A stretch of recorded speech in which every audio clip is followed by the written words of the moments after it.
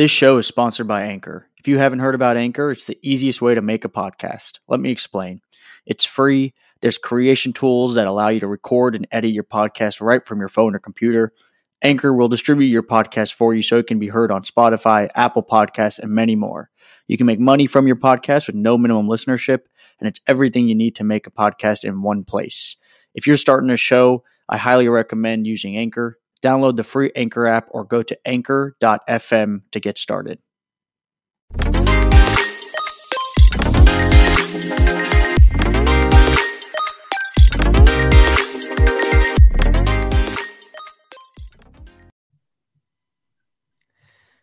All right. What's up, everyone? Welcome into another episode of Slab Talk. I'm your host, Amil Sarfani, and this is my sports card show. I appreciate you tuning in today. Today, we've got a really fun show planned for you. A friend of mine who lives in Melbourne, Australia, John, is joining us here today to have a conversation about sports cards. And, a quick plug for John, follow him at Saucy Collectibles. And then he's got a podcast as well called Double Coverage at DBL Coverage. So give him a follow. John, welcome to the show. Thanks for joining us. And let's start off by, I just love to hear, a little bit about yourself and how you got into the hobby. Give me a little glimpse into your collection and where it's at now. First and foremost, thank you very much, Emil, for having me on the show. This is the first show of someone else's that I've been on. So I'm pretty stoked to come on here and chat cards. I think you felt my energy previously when we've had conversations and my passion for the card industry. I'm excited to be here and let's dive into it. So, my collection it revolves around a few players. So, one's Kobe, the other one is LeBron. And then from there, my two modern guys that I buy, I hold a significant bag in would be Shai Gilgeous-Alexander and Jaren Jackson Jr. I think, those two guys. And then I'm also I wouldn't say that I've got a large collection of Zion, but I'm starting to dabble in some Zion stuff because I think he's going to be an amazing talent. And I've been trying to tell people in the hobby, everyone's going to eat their words in 4 or 5 years. I just think the skills he's got right now and where he's developing it, I think people are starting to open their eyes and realize what a force he could genuinely be. So, that's what my collection revolves around. Everything I do is to consolidate into buy more Kobe cards. Don't get me wrong. I would sell my SGAs and my JJJs in a heartbeat if it meant to buy a Grail Kobe card. Don't get me wrong there, right? But it's just that, the Kobe cards have now got to a point where they're just probably a bit too far out of reach. I'm just waiting for that market to cool a little bit because it's, it had an amazing run up and we are seeing some of those vintage guys and greats come back down to earth a little bit. Their new floor is being set and you like to talk about this on your podcast. And I feel that we're probably nearly there because they have dropped quite significantly from their new all-time highs. So that's where maybe I'll be looking to move some of these modern guys. And that's why I hope, it's unfortunate that JJJ is still out. I was hoping for him to be playing by this point and see his cards, get a bump because I was buying his cards, when he fell off significantly after the bubble last year and in a plan to sell a fraction of those cards to then buy some Kobe's or LeBrons. But I think that's the plan that most people have. If you don't have a plan to consolidate into a GOAT, essentially, however means you want to call it, what are you doing? That's what I say. Because not to say I buy modern cards and I've got a hell of a lot of them, and that's probably where I buy and flip my money, make some 2x, 3x, and it all piles up to then buy bigger cards. But I those modern guys, as I said, I would get rid of them, quick to go back into the main. And I love that, that to me, I feel like that's important part of collecting is right. Having kind of your guys who are your pillars that you can kind of grow a collection around. And then I think that generally happens where I'm buying in the modern market too. It's just fun, when you get to see your players on the TV screen and they're actually performing in front of you, and there's an element of you want to be right, and so you want to pick your guys that you believe in, and hopefully they come through over a period of time. And I think that's a fun part of the market. So it makes a lot of sense. How long have you been in the market for right now? So I've been in the market it would probably be just on 2 years. And I mean, early days, I was so boisterous about the modern market and how the disparity between the modern market and the vintage market. And if you go back and listen to podcast on the Double Cover podcast, like number 1 to 10, I think, every week I was giving a Saucy Smoky. I give a Saucy Smoky, it's a card pick or a play sort of thing, which most places do, about, what I think is, undervalued or, sure, what's not getting enough respect. And I think I was just literally giving like Shaquille O'Neal, Kobe Bryant, Tim Duncan cards, like pretty much every week. Right. Yeah. And I was just like, these guys they should be worth more. Like Luka, it's no way Luka should be worth this much, and Trey should be worth this much, and all these guys should be worth this much. And right. I hope some people listen to me. I hope some people listen to me. I didn't think that I was just a fool at the time and saying that, these guys are way overpriced, which I still think some of the modern stuff is overpriced for what they've achieved. But, by all means, if that's what people want to spend on that, that's their prerogative. Like, I'm not going to tell you how to spend your funds in the hobby, but I just personally wouldn't go out there and spend, $1,500 on a Luka base Prism card, PSA 10, personally. Yeah. I just think there's better opportunities to buy that. I mean, like, just for instance, I was just looking at just before Kobe Bryant draft redemption, PSA 9. It's only got a pop of like 213, and like that card's only 2K. So you're telling me for an extra $500 I'm throwing in, I'm going to get a Kobe rookie card that looks way better than Luka's card, in my opinion. It's got like a refractor look to it, and it's only got a pop of 213. And whereas Luka's pop is like, and then that's just the 9. If you can afford the 10, I think it's like 5, 6, 7,000 or 10,000 or something like that. But I just, in the pop disparity and the GOAT disparity, I mean, I love Luka Doncic, but don't get me wrong. By the end of Luka Doncic's career, he's not even going to be close to what Kobe Bryant achieved in his career. Yeah, nowhere close. I think you've hit on an interesting point about modern versus vintage. And I was actually having this conversation today, and I want to talk about the Australian market and that sort of thing, but you've hit on a really fun topic that I want to kind of touch on here. Is I was talking to someone else about how to get into the GOATs, because I think there's this preconception a little bit that to get into the LeBron and Jordan and Kobe markets, you have to spend an ungodly amount of money. Someone I talked to today thinks you have to spend $20,000 to get into that market. And that's just not the case, right? Especially if you kind of get away from the idea that you want to buy PSA 9s or 8s instead of PSA 10s. And I think that that's a transition that a lot of maybe newer collectors are kind of going through right now is, hey, maybe if I stop looking at only PSA 10s and I kind of start giving myself a variety or an option of how to get into other cards, and with it being lower grades, I think it opens up the whole collector's market for guys like Kobe and Tim Duncan and LeBron and Jordan. And Tim Duncan's a whole nother, bottom level of that. But to get into those guys, opening yourself up to lower grades allows you to really, give your collection kind of that breath of fresh air, because you get into cards that are nicer and of players that are more relevant and that are going to be more important to NBA history, but also you get to manage your risk better, because instead of Luka, now you're in Kobe, and that's a much safer place to be in. It allows you to kind of, lower your anxiety about your portfolio when you're super modern heavy. So I know you're someone who has a lot of modern stuff. And how do you kind of manage that? When do you decide, okay, I'm going to buy Shai Gilgeous or Jaren Jackson Jr., or I'm going to, put something away for long-term? Because obviously we want to be taking profits here. We want to have cards to flip so that we can turn a little bit of cash. But how do you kind of manage that level of risk and then that buying decision of, am I going to go modern or am I going to go Kobe or LeBron, right? Yeah. So first and foremost, I'm going to start off with saying, like, every time I'd say to someone, I'd give my pick on my show and it was a Kobe card or a Shaq card, and the PSA 10 was like, a good sum of money, I would always say, if you can afford the 10, go buy the 10.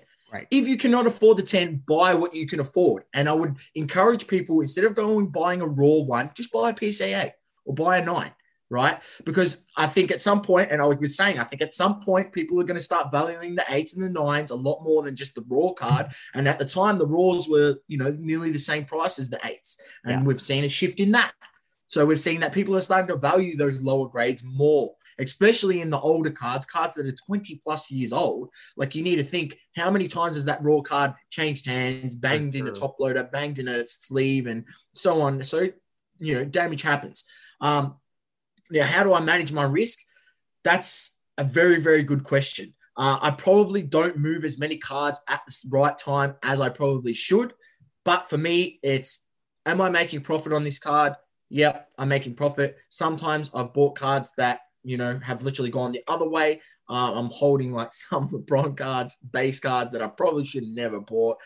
One good thing is it is LeBron. Will they ever get back up in value? I genuinely do not think so. Which one are you talking about? Out of curiosity, because I bought some myself. So yeah, so I'm talking about the Optic 2018 base card, and that had a lot of hype around it, and I probably bought into the hype a little bit. I mean, I bought some PSA 9s.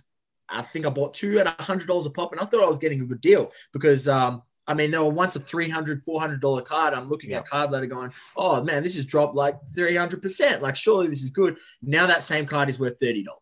Yeah, the 10 is worth like $86 or something. I bought a couple of them myself. Yeah. Yeah. And I was like kicking myself because I'm like, I should have just waited. I shouldn't have, and just seen where the market was going. Obviously, after the bubble and that situation, that's when I bought it.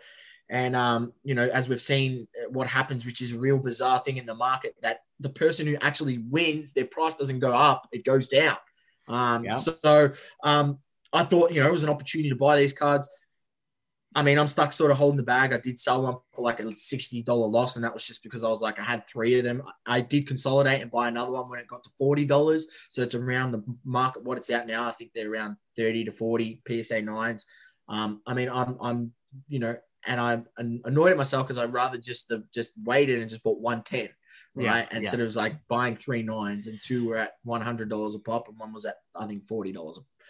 So bit of a pain in that sense. I did buy another lot of LeBron, the Revolution card, and people were saying it was his first Lakers card, which is actually false. I found out later on that this was a preconceived false lie going around the hobby. It was not his official first Lakers card. There was like a Father's Day card, which was his Father's Day edition, and that was his first Lakers kit card, which someone told me. So I was like, I actually got caught up in that. So now I'm like much more wary, especially with base stuff, especially with, major print stuff. I'm much more wary. I'm still buy that stuff of modern guys. But what I'm starting to do now is buy, one of my plays that I did give out was like buying cheap 9s, PSA 9s of base cards, buying them straight from eBay and sending them directly to StarStock and loading them on StarStock, and you get them to write FP on the package. So it classifies for fast pass. So meaning it will be loaded within your account within 1 week. And stuff on StarStock sells for significantly higher than on eBay when things get right. Like, not significantly, but you can get a bit extra. And because it's only modern, like the pool of players that people are buying is less. Right. So people are always looking for that opportunity. So like what I started doing when I started buying these cheap 9s, like, $20 to $35 each, and sending them directly to StarStock. So I started to compile a bit of and like, this is a bit of an experiment, right? So right. I'm not sure whether this is 100% going to be a play, but I'm like, you know what? I haven't used StarStock. I feel like this is a good entry point to, instead of putting money in there and buying cards directly off there, let's put some cheap graded cards in there. And people are paying overs for these StarStock A's that you could potentially send off, and there's no guarantee that you're going to get a 10 because they did their latest sub, and not all the StarStock A's got 10s, some of them got 9s and 8s as well. So how good is their actual eye in deciding what's an A? So I was like, let's put some 9s on the platform and see how it goes. So I'll report back. This is a bit of a test. So I just sent them over just yesterday. So we'll see how that goes. And I'm looking to some of the guys that I did buy, like I bought some Jaren Jackson ones, and I picked up they were actually 10s. I picked up some Don Rice base PSA 10s for like $30 each. No one's thinking about them, and I just thought that was a steal for a 10 and picked up. So I'm trying things. I'm trying to a few different aspects to try and enhance how I flip my modern stuff.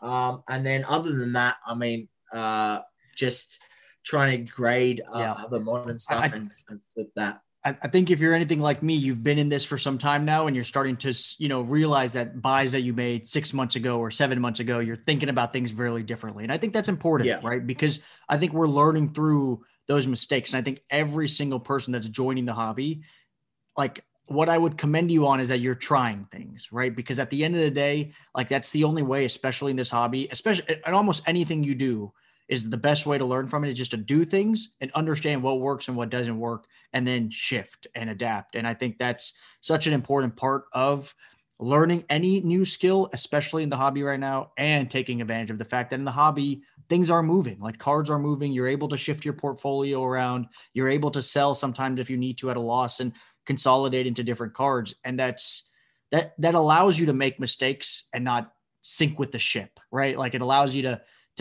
make your mistakes along the way and then change as you need to go. And I think that's, you can't dwell on your losses. That's one thing that I've learned. Like, it's like, you'll never get anywhere. Like, and there's some cards that I bought and I was just like, and there's some cards that I've bought for like a couple bucks, like $2-3, and I've graded them, and then they've come back a 9, and then I sell it and I'm only making, $3 on the card or $5 on the card.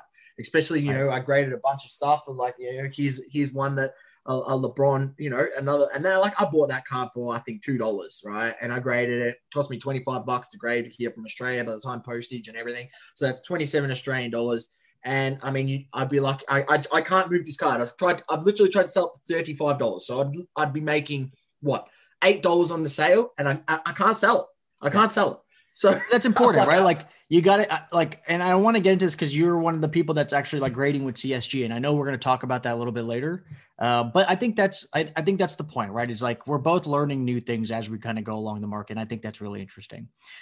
Let's jump into something that I think is super fascinating. It's something that I've really, been thankful for with not only this content platform, but also just getting into this hobby, which is meeting people across the world like you who are getting into similar interests. Me and you have obviously a similar interest here in the sports card hobby, but getting to talk to someone like you who's, across the world.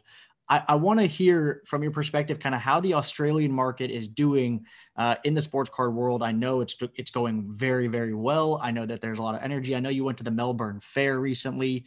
Can you talk about kind of what that's like over there and how it's growing in the Australian market? And what do you see as the future of kind of the Australian sports card hobby? Look, it's been a very, very interesting ride. Like, for instance, when I joined like I would say the number one Facebook group for buying and selling cards within Australia, it's called NBA Card Market Australia. I think it was at about 2,000 or 2,500 members. And to this day, I think it's maybe at about 6,000, maybe 7,000 around there. And that's just for NBA cards. And we've got our own one for NFL cards. And then there's one for Australian football cards, so AFL cards. And the market is growing. Like, I spoke to, did a podcast with Cherry Collectibles, nice. Which is the number one hobby store in Australia. People over in the States are familiar with them. They break for people all around the world. And they were saying, there was stuff that they were sitting on, like, soccer cards, boxes of soccer cards that literally sat in their store for 4, 5, 6 months, right? And they just didn't sell. And this boom came around, and, breaks started filling, boxes started getting bought, and, all that stock that they had of, they had stuff sitting there for 6 to 8 months, nearly 12 months of soccer cards. They're sold out. They don't have any boxes anymore. Right. So if, and soccer would probably be one of the, isn't the number one market here, but if that's just a perspective, if soccer stuff is selling out, you can imagine how quick NBA, boxes and things of that like are selling out. And, there's people posting cards every day. And I'm actually sort of I was doing a bit of sneakers before I sort of came into this, right? Not like a major thing, but like, here and there, like making probably, an extra couple hundred a week, buying and flipping sneakers. And I'm actually in what they call a sneaker Cook group, right? So you join this group and they give you all the links and, it helps you sort of come across all the releases that are coming out, right? Nice. And I sort of seen a pattern what was happening in this Sneaker Cook group. And I was like, I reckon at some point these guys are going to get into cards, right? So I'm in this group. Like you pay like a monthly membership to be in this group. It's like cost me $20 a month, right? And it's good because, all these guys now they're into the cards. So they're now able to, they're buying boxes of cards and things like that. And now I have a network of people that I can now go and buy boxes of. And some of them, a lot more of them are into like the quick flip game. So like they want to buy the boxes at retail, quick flip it. And that's where I'm like, I buy my boxes at retail. I'm able to get like some of the stuff here in Australia. It's very different. Everything's on pre-order, right? So every they drop a release to our major retailers and it's all on pre-order. You don't go to a Target and hope you hit the restock. You don't line up at a Target and wait there for hours and get one box. You're allowed 10 boxes and 10 packs or whatever per order. Now, if you have multiple accounts and you're able to do a little bit of, wizard work and you can get more stuff, right? By all means, that people do that. But this network has allowed me to start stacking sealed product. And that's where also I've been starting to move a portion of my portfolio into sealed wax. Right, because one of the things that stood out to me when I had you just had one of the good friends of the Double Coverage family, which is Chris McGill, Chris Hoge, on the show. You just recently had him on. He's come on our show a couple times, and and I said, from your experience, Chris, sealed wax, the secondary market, is it always more? And he just turned around and he goes, sealed wax on the secondary market is always undefeated, and like that stood out to me. And I was like, you know what? It's probably, and I've thought about it. Every time I've been able to buy wax, I've never lost money. I've never lost money on wax, sealed wax. I've never, right? So I was like, you know what? That's probably a very, very safe investment, especially if you can get boxes at a good enough price. And I was actually able to pick up a case of Prism Football 2020 blaster boxes. And I picked them up for, I think I paid 2,400 Australian for the case, which is really good. I reached out to a couple of people over in the States and I was like, is this a good price? Did a bit of research before I pulled the trigger.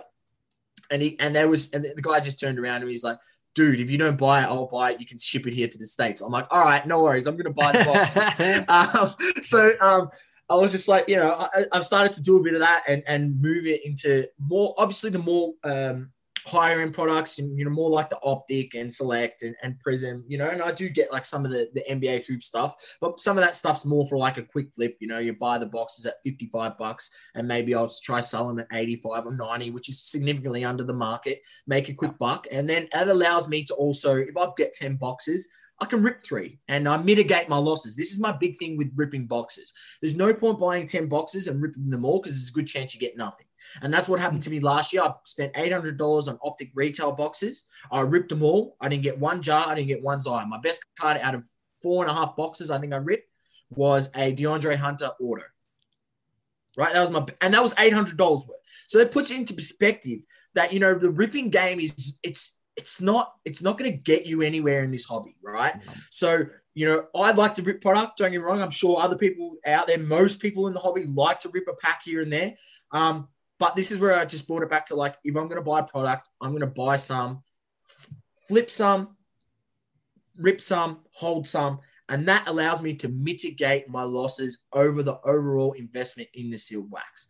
And if you invest in the right sealed wax, you can, enhance that exponentially. I mean, just go have a look at like, the 2017, I think the blaster boxes from Patrick Mahomes year selling for $1,000 each. And then the, Lamar Jackson 2018 year, which is selling for about $300 each. So, if you got those for $100 back in when they first came out, or 50 to 100, and you sat on them till now, you have a significant flip opportunity to make a profit. Yes, sealed wax is one of those things where I've talked to a lot of people who buy sealed wax and they're like, yeah, this is the best. This is such a great investment. And you hold it. You don't rip it. As soon as you rip it, you've basically given it away. So it's gone, right? You're not going to make anything out of it. It's definitely not ROI positive. And holding it though, and the way someone described it to me, which I really liked, kind of similar to what Chris was saying, was the longer you hold wax, the more people rip it, which makes what you hold even more rare, which is why typically, like if you're holding that stuff over long periods of time, not only do people want wax because ripping product is a huge part of the hobby, but two, the more you hold it, the less there is of it. And it's a fascinating way of how the supply of that shrinks over time, which, obviously helps when you have the increased demand of it. So it's a fascinating strategy, and I think it's really interesting. But very, very cool. So, I mean, the sports card hobby is blowing up everywhere. It's blowing up. Yeah. You guys are feeling the same thing over there, which is awesome. It's the trade shows that are going to build this up. And I do know there is a one going on in Sydney. It's called the Hobby Hangout. And I believe that this show will be traveling around the country, and we will be having on the show this coming week, the organizer, his name's Andrew. So to have a chat about it. So, and I mean, he's even getting people from the States to live stream in to join the show. I think he's got Jeff Wilson live streaming in. He's also got Tyson Beck, who's the designer who designs stuff for Tops, live streaming in. So there's opportunities for international people to get a part of the Australian market and put their footprint here. Because as I've said to you, Emil, I said to you on another conversation, the goal for us here in Australia is to have an Australian National Card Convention. That is the ultimate goal, that one day that we do have an Australian Card Convention, because I think that would be just brilliant. I am no doubt going to use that as an excuse to come to Australia for the first time, because I've always wanted to go. And if there's a national there, that's it. That's what I need. I'm in, that's awesome. Yeah. So I hope it happens. Cool. Yeah. Selfishly, I hope it happens. So, tell me something. Australia, when it comes to the COVID situation, has been considerably more open, right? I mean, you guys have you had it you guys shut down a little bit earlier and have had it way more under control, right? So have you guys been going out a lot? I mean, what's the kind of vibe there? Because the concern here in the US is, as people kind of come out of the whole quarantine and coming out of COVID, people are going to go back to like spending money at bars and going to go out, and the attention's kind of going to go away from the card market. I don't know what your perspective of that is, with the way Australia has kind of dealt with COVID, but I'd love to kind of hear your thoughts on that. If you have any. So there was only really one state that got shut down, and that's the state that I live in, and that's Victoria. Every other state, hasn't really shut down. I think Perth never shut down. Queensland never shut down. Okay. Perth had like a 3-day, flash lockdown. I think Sydney had like a 1-week lockdown. And other than that, Victoria was the only state that really got locked down. So there was still people, buying and selling and wheeling and dealing. Like, it didn't really halt. The energy much. Of the card market just went up, right? I mean, it did. Yeah, it went up. It went up even more, even though, other than one state, every other state was open.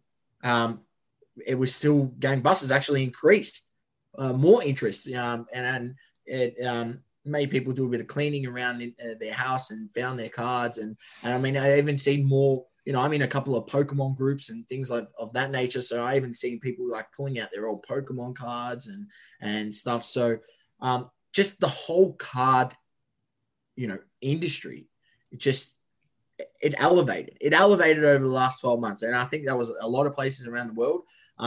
And it hasn't really slowed down. I mean, there's, people selling cards, although people are trying to sell their NBA Hoops base rookies for ridiculous prices that, last year we were seeing some of these guys that were, deep down in the draft selling for like 50 cents a dollar, people trying to sell them for like $3-4 thinking the market's up that much. No one is buying that stuff. But you got graded cards. That's where the market's at. Everyone wants graded cards. And me, myself, even though it's been a bit of a slog getting through some of these SGC cards that I graded probably and got them back 4 months ago. Slowly, I've been able to move them. And the thing is, I have still yet to put one on eBay. So probably if I put them on eBay, I'll probably move them quicker. I've been selling all of them through my Instagram page and through Facebook. So I've slowly gotten through. I had about 50 cards graded. I think I've only got about 20 left. I think there was probably about 6 or 7 that went to the PC, and that was it. So I sold about 20, which is pretty good. That's good. Yeah. And I think it speaks to how much demand there is and how much energy there is around the card hobby. And, the way I've looked at the whole COVID thing and the US coming out of the COVID market and that either, making it so that people don't spend as much, which I don't really see, because I think that the energy and the demand around the card hobby is sustainable. I think COVID definitely did help the card market. I mean, I don't think I would have gotten into the card hobby, to be honest, if it wasn't for COVID and forcing me to just kind of like think differently a little bit and, just do that sort of research and find something new to do. And I think that helped. And I think what I've told someone is I think it's going to be really interesting to have people now be in bars and in more social situations talking about the sports card hobby. Cause like, think about it. You're going to say, what did you do over the last year when you were in the pandemic? Ooh, I got into the sports card hobby. Let me tell you about it. And now you have all these people kind of talking about it. And I think that's where you have this crazy network effect, which actually gives the sports card hobby even more of an upside, in my opinion, because now you have everybody going out and telling their friends about it, which I think is really cool. Like, I think that actually lends itself to an increase in people finding the hobby as more and more people get reconnected after having not been connected for a long time, through all this. So I think that's an interesting part of it. Let me, for sure. Let's jump into a topic that we talked a little bit about that I think is really interesting. This idea that the card market, is it maybe getting smarter? And I think we've seen this in the football card hobby, especially where the dips and the rises of those cards of certain players is not necessarily tied to super easy benchmarks like off-season dips and preseason hype and, postseason push. Those easy ways to like find dips and buy and then sell right before the season starts is becoming harder and harder, right? Because I think people are potentially maybe getting smarter or doing their buys a little bit earlier. How do you see that? And what data are you looking at right now that suggests that potentially people are getting just better at this? Yeah. So one of the things that stood out to me, and I'm not adverse in the baseball card market, but, just listening to people who are in the baseball card market and them sort of saying like, the guys don't usually get the run up this early prior to the season. And I was like, it made me think like, is this going to transition? Because we didn't really have an off season in basketball. Like, it was a quick turnaround. Right. So is this going to transition into this off season of basketball where, where you should be looking to buy is literally, if a team gets knocked out of the playoffs and their cards dip, that's your buying opportunity. And when after the team that wins or whatever, the season immediately finishes, that's your buying opportunity. Not, 2 months before the start of the season, which is generally, it's been like 3 months before. And this is where I brought it back to like, this is why I'm starting to buy football now, cards. And I bought like a Lamar Jackson PSA 10 Select nice. I like that card. rookie. And I was just like, it has a low pop. I'm like, it just makes sense. Lamar Jackson. I mean, some people don't believe in him, but for all disclosure, I don't collect football cards. But what I do is see opportunity in the market to make a profit to then, make a profit to then buy more basketball cards or buy Kobe cards, right? So there's opportunities in every market. And that's where, I started educating myself. So obviously learning about the quarterbacks, and they're the ones that drive the league and mainly. And, people had that inkling that wide receivers and offensive guys were running backs and tight ends and things like that were going to have a push. And, boy, oh boy, everyone was sort of wrong on that front. It didn't really come to fruition. But, I think people are getting wiser. I mean, I'm just having a look at like the Kyler Murray PSA 10 base rookie with this. It's got a pop just under 2,000. I mean, at one point the card was at an all-time high of over $1,000, and then it dropped back down significantly. And then it was floored out around 350. And then now already, and what are we, 6 months out from the season, and they're selling, some selling for 600, 500. I mean, you got to, that's already halfway back to its all-time high. And what, we're 6 months out from the season?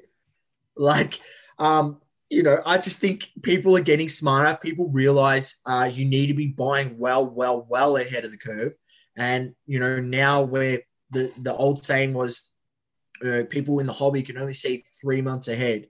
Well, I think people are wisening up and realizing that you need to be looking 6 months ahead, not 3 months ahead, right? And especially, you buy that card at the floor. And I'm just using I'm not saying go buy this card. I'm just saying, I'm just using this as an example. And, everyone knows the Prison Base is like, the flagship rookie, as people like to call it. But if you were well ahead of the curve and buying that, just around Christmas time last year at 350, well, you're already up $150 on the card. And then you wait till the start of the season, it could be a $700 card. You've doubled your money. So if you're looking for quick flip opportunity, or if you're not quick flips, but if you're looking for flip opportunities, you're able to spend $350 on the card. Maybe you buy 2 and sit on it. Well, then come start of the season, you've then got, you've got $700 to play with. And then it's probably around the time where you could start buying the basketball. So you can use that money to then buy the basketball stuff and then go into that season. So, and identifying these things, I think people are becoming wiser. I genuinely think that, now with all of the information out there, podcasts like mine and yours and the number of other podcasts out there and people talk about this stuff, and you've got all social media and people that have been in it longer that jump on podcasts and chat about this stuff, people listen and people consume and people learn. Like, if you're not getting smarter and trying to, be smarter and wiser in the hobby, you're going to get left behind. So I genuinely think that's what's happening. I mean, anyone out there who thinks that's not the case, by all means, DM me and let's have a discussion about it. But I think people are becoming wiser in the hobby.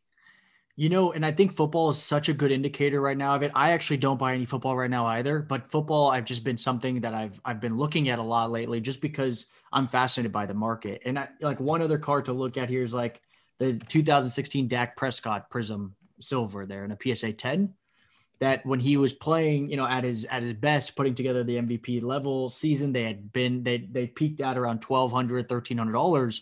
He breaks his leg in a gruesome way, immediately drops overnight to 400, right? 450. And then it only stays at that level for like 2 months, and it's already back to 850. He hasn't even been back on the field yet, and he's already back to like 75% of the value of where he was at the all-time peak. It is pretty fascinating. And, one other thing that we talked about at the beginning of the episode, where right after the basketball season ends, even the winners, their prices will also drop because you get that flood of supply. Football, that didn't happen. Tom Brady has stayed relatively stable. Now, he hasn't gone up. His Bowman Chrome hasn't gone up, but it has stayed relatively stable and stayed above like that $18,000 number, which is pretty insane to see that it didn't go down. Now, that may be a discussion about Tom Brady and him, confirming the fact that he's the GOAT of all GOATs.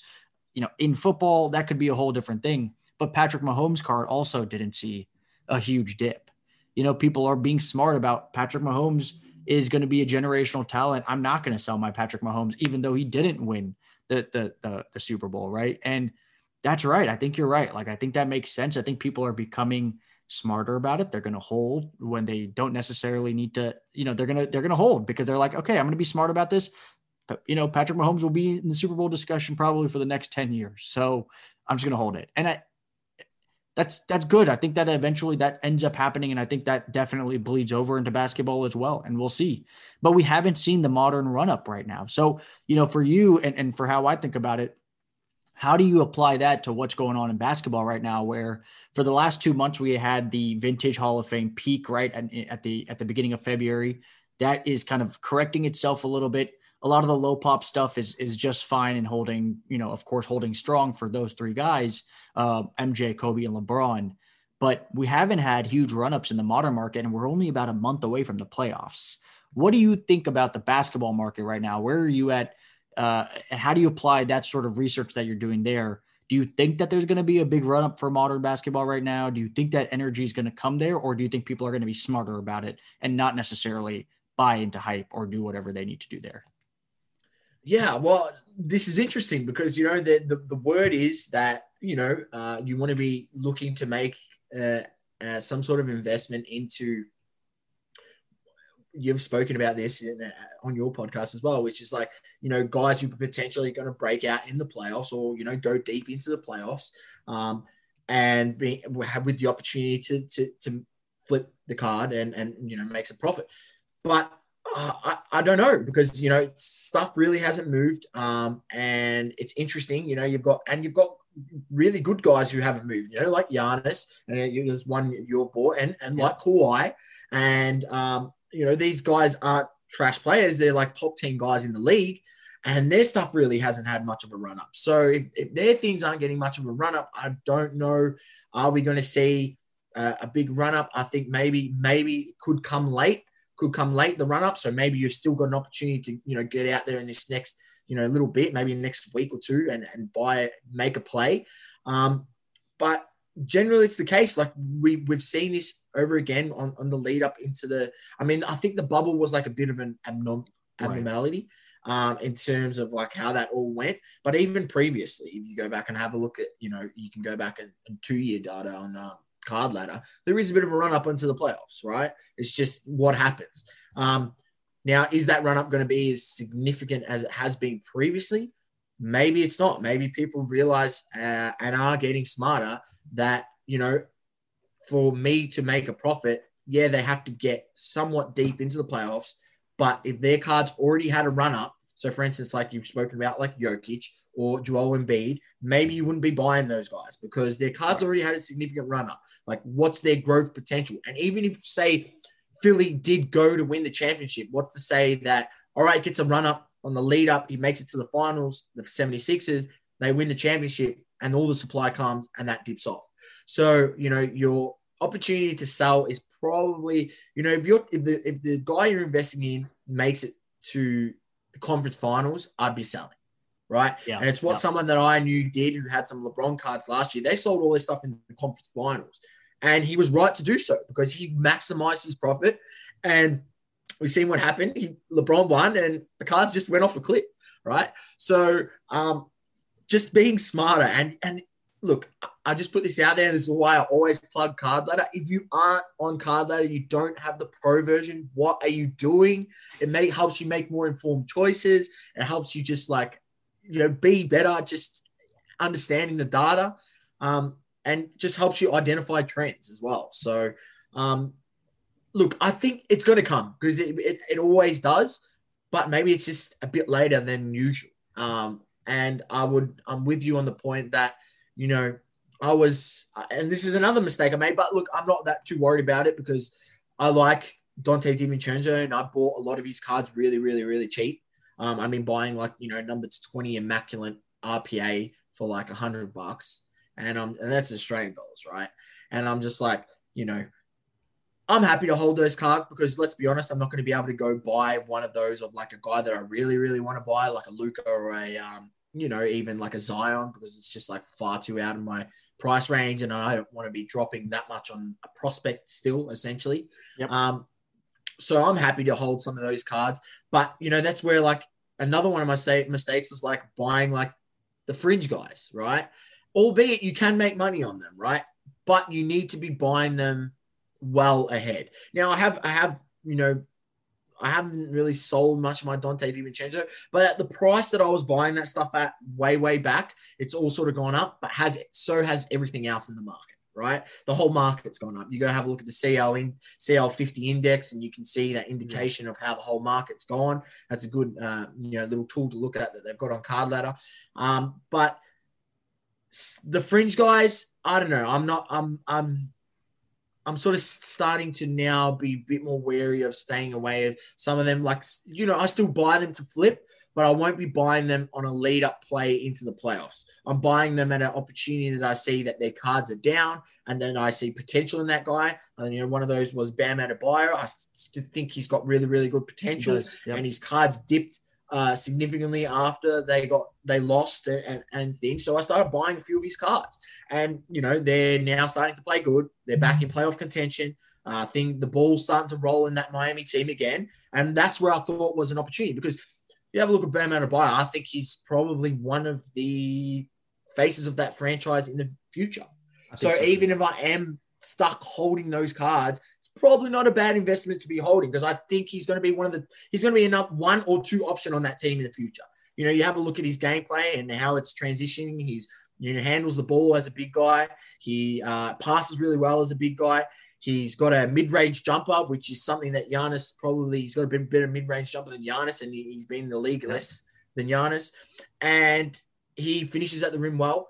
And that jump shot that I see at a mid-range is able to hit a 15, 16-footer. Well, I'm sure enough in the next 2 years that will expand to a three-point shot, right? Because if you're not looking to do that, add to your game, you're going to be out of the league very quickly. So that's the way I looked at it. I was like, okay, that's one. And then, Tyler Hero was another one. I think everyone was quick to jump off the bandwagon of Tyler Hero, especially earlier in the season when they had all the injuries and everything. And everyone's like, he's overrated. That's fine. Like, sell me your Tyler Hero cards. Like, I have a Tyler Hero. Let me sell you my Tyler Hero. I'm jumping off that. Not now, because he's gone back up. He's gone back. Yeah, that's why my stuff that I had on eBay forever finally was starting to like sell a little bit, because finally it's going back up a little bit. And Tyler Hero is one of my guys. So one thing I think you pointed out here is one way I think the card market's going to continue to kind of understand and get a little bit smarter here is to just perspective, right? Like, these guys who are coming into the league, like Tyler Hero is like 19 years old, I think,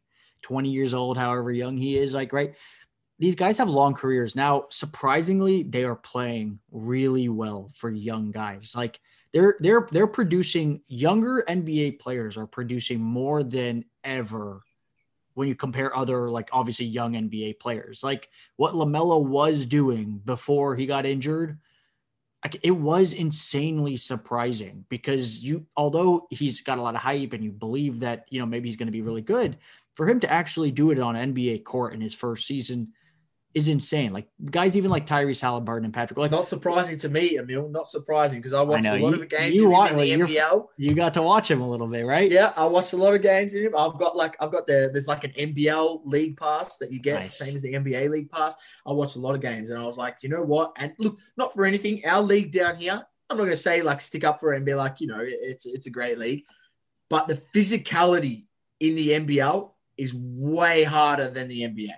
Right, the refereeing in the NBL alone is a joke, right? The stuff that they allow the players to get away with, if you can come here and be successful as a 19-year-old, playing against grown men, I was like 100% sure this guy, he's going to go to the NBA. He's going to be a good player, right? So, and that was my perspective, and he showed it, right? And so the prices of LaMelo cards right now are like eye-opening in terms of what people are willing to spend right off the bat. It's clear like this LaMelo energy is going to be insane, and it'll probably tail off here, over the next few months, because he's obviously not going to be on the court for some time and whatever. But it's good to see, because that's healthy for the market. I love that sort of the fact that there's that push is really awesome, because it means really good things for the hobby. Modern is important for that reason. I think it's what's going to continue to keep cards doing well. Like, why Vintage and Hall of Fame will go up is because Modern is doing well.